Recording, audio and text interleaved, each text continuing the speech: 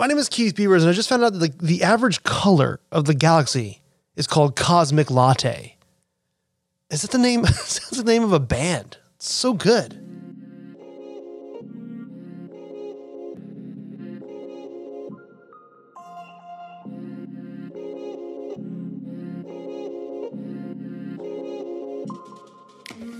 What's going on, wine lovers from the Vine Paired Podcasting Network? This is the Wine 101 podcast.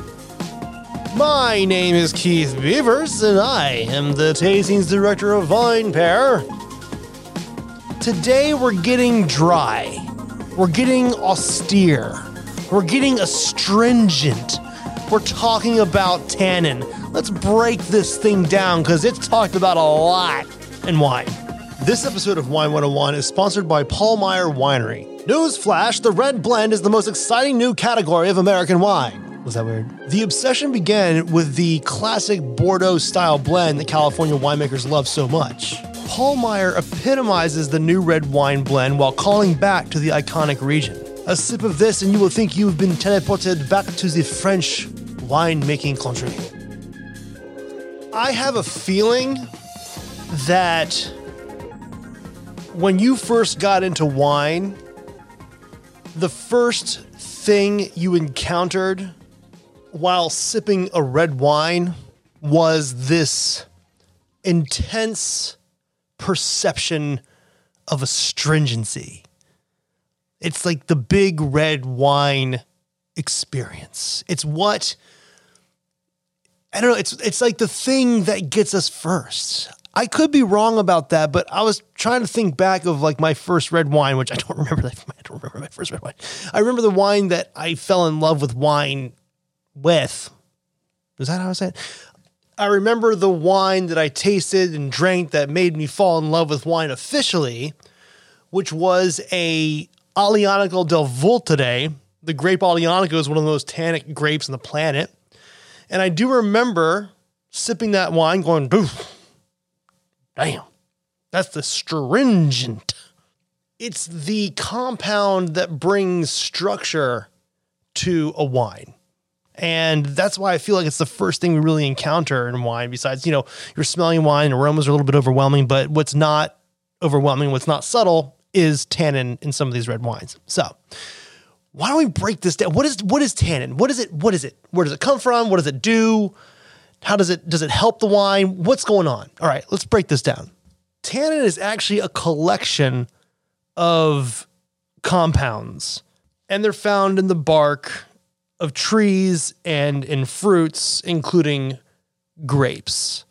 And as far as trees are concerned, the tree that has the highest level of tannin out there is Quercus velutina, which is black oak, and oak barrels. We're going to get to that in a second.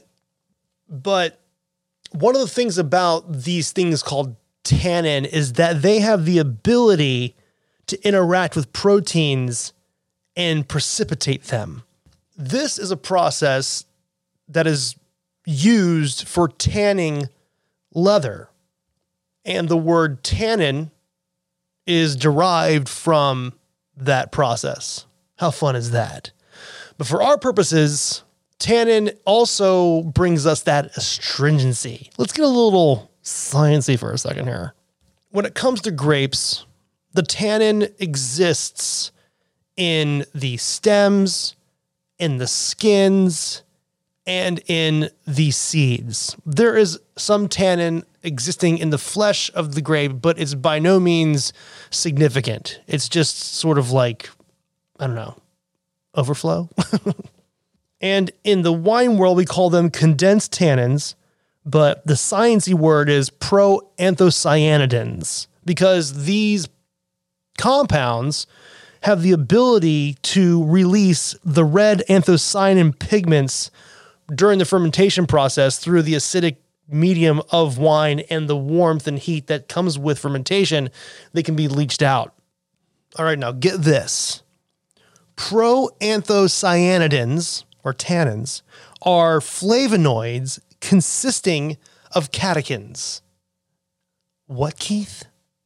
Sorry, I thought I'd throw a little science, really crazy science there. So flavonoid is a group of phenolics, and they contribute to the color and the astringency of a wine, which is basically the texture of the wine. A catechin is another phenolic compound that is actually comes mostly from the grape seed and sometimes the skins, but mostly the grape seed. This actually contributes to the bitterness of the tannin. So the flavonoids and the catechins together create the proanthocyanidins, which are these tannins that give the wine astringency and that slight bitterness that we like sometimes, and the complexity of a wine. Gosh, nature's amazing. And speaking of phenolic content in wine, the reason why these tannins hit so hard is that up to 90% of the phenolic content of red wines are made up of flavonoids, the astringency part. But when it comes to ageability, and if you think about all the age-worthy red wines out there, they have a high tannin. Tannin is a very important part of the aging process of wine. The pigmented tannins that have leached this red anthocyanin, and also flavonols, not flavonoids, but flavonols is actually, it can precipitate a yellowish pigment as well, which kind of integrates into the whole thing. Probably brings a little bit of that purpleness. I'm not really sure. But these pigmented tannins are crucial for the color and the sensory properties of the wine. And as the wine ages, tannin itself begins to break down, which I'll talk about in a second, because when a wine is aging, acidity and alcohol are always going to be there, but the tannin is what helps a wine evolve. I just find it amazing that these are actual compounds that, when you taste a red wine that's meant to age and it's so not ready, it is just an attack of this thing, this physical compound called tannin, which is made up of the catechins and the flavonoids. It just scrapes your palate. It's wild. And then after some time, these tannins actually begin to break down. It's just wild. And there's a science about tannin that I can't completely understand because, man, it gets really intense in the chemical stuff.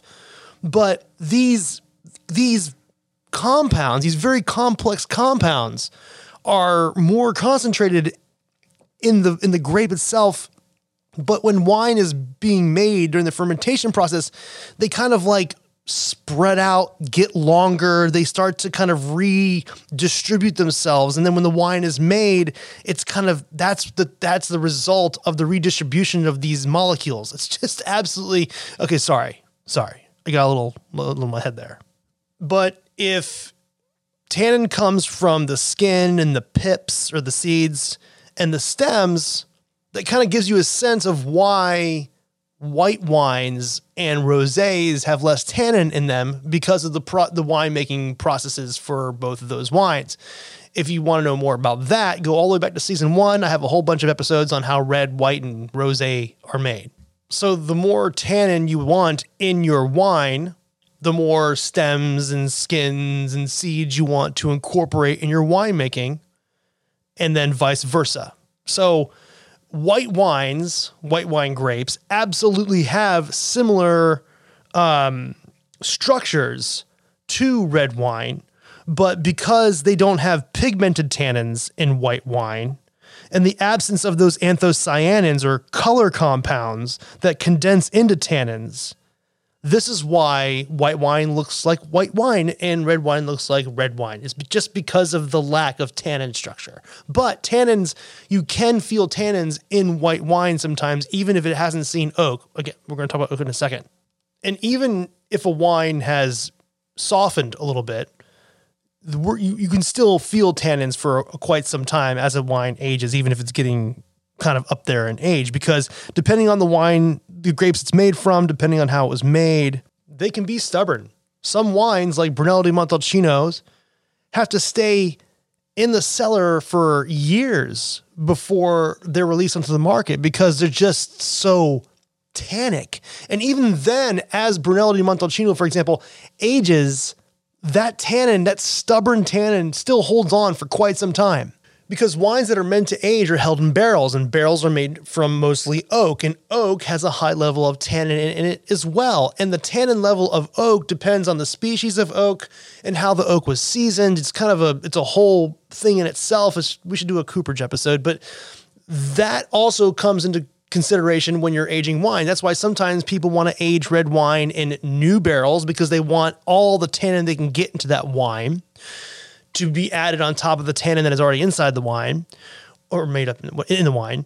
Or they want to age wine in what we call neutral barrels, which are barrels that have been used after a few 5 or 6 vintages, and the actual influence of tannin from the oak is less, and the wine itself, really, the tannin that's existing in the wine is, the majority of the astringency you're going to get. And again, this all comes down to just like the finite various ways winemakers around the world make wine, depending on the variety, climate, and everything they're dealing with. But if it's a new barrel and the white wine is put into that barrel, like a Chardonnay, that's really a lot of the tannin comes from those big oaky Chardonnays, is the actual wood tannin from the oak. There are ways to reduce tannin in wine, and it's called fining, where you add a substance to the wine that attracts phenolic compounds that aggregate, fall to the bottom. They precipitate out of the wine, gain weight, and fall to the bottom of the barrel, therefore lessening the astringency of the wine, which is sort of like the way it happens in the bottle over time at a much slower pace. Wine in bottle, there's no need, we're not fining it. It's just sitting there. But what it does do over time is the tannins polymerize and they form aggregates as well, just as if you were fining. But it takes longer because there's not a substance or a medium for it to attract. But over time, they do form aggregates, which is just like, they start to gain weight and they precipitate out of the wine and fall to the bottom of the bottle. That's what we see as sediment. When you see sediment in the wine, it's literally the wine aging, precipitating, softening. And as wine does this, as tannins are precipitated, leached out of itself and fall to the bottom of the bottle, the perception of tannin starts to decrease. The wine begins to soften. And this right here is the magic of age-worthy wine, because all of these constituents in the wine are interacting with each other. And there's a lot of mystery inside a bottle of wine, because science has not figured out, tannins themselves there's some stuff about tannins that are still misunderstood, or not misunderstood, it's not understood. Just like TCA or cork taint isn't completely understood. Wine is still a mystery to us, and that's so beautiful. That's what's Altalis is still a mystery to the wine industry. And science still has, I just think it's crazy that wine is so old and science still hasn't figured it completely out. I think it's kind of great. Anyway, this is the magic of aging wine. Tannin softens, and as it softens over a long period of time, all the other constituents in the wine interact with each other to form what is a beautiful, full-bodied red wine that has a perception of tannin that kind of lays around the edges of your palate and doesn't overwhelm and take center stage. This is when I'm writing a wine review, let's say, and I taste a wine and I say the wine has a really well integrated tannin, that is either they find the wine and it's a younger wine, they find it and they softened it that way, or the wine has been aging for a long time and it's hit that point where the tannin is perceived, but it's not the main thing, and it actually adds to the complexity of the wine. Not the aroma. You can't smell or taste tannins. It's only about the texture. You can't put your nose in and go, a lot of tannin. No, but you put it in your palate, you're like, oh my gosh, I do perceive this dry, astringent stuff, but all this beautiful fruit around it is adding to the enjoyment of the wine. And that's the beauty and magic of wine. That's one of the beauty and magics of wine, because there's so much beauty and so much magic in wine. Am I getting a little poetic in philosophy here? I should probably calm down. Anyway, I just wanted to give you a nice, rounded, quick explanation of what these things called tannins are doing to your mouth, what they're doing in the wine, why they're there, why people want to increase them or decrease them. They're a very, very important part, a very important component of not only red wine, but wine itself. I'll see you next week. VinePair Keith is my Insta. Rate and review this podcast wherever you get your podcasts from. It really helps get the word out there.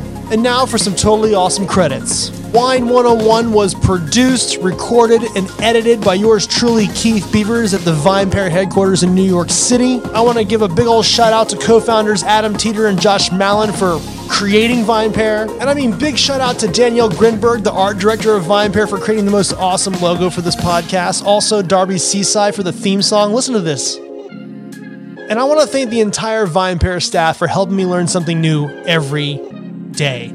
See you next week. E&J Gallo Winery is excited to sponsor this episode of VinePair's Wine 101. Gallo always welcomes new friends to wine with an amazing wide spectrum of favorites ranging from everyday to luxury and sparkling wine. Gallo also makes award-winning spirits, but this is a wine podcast.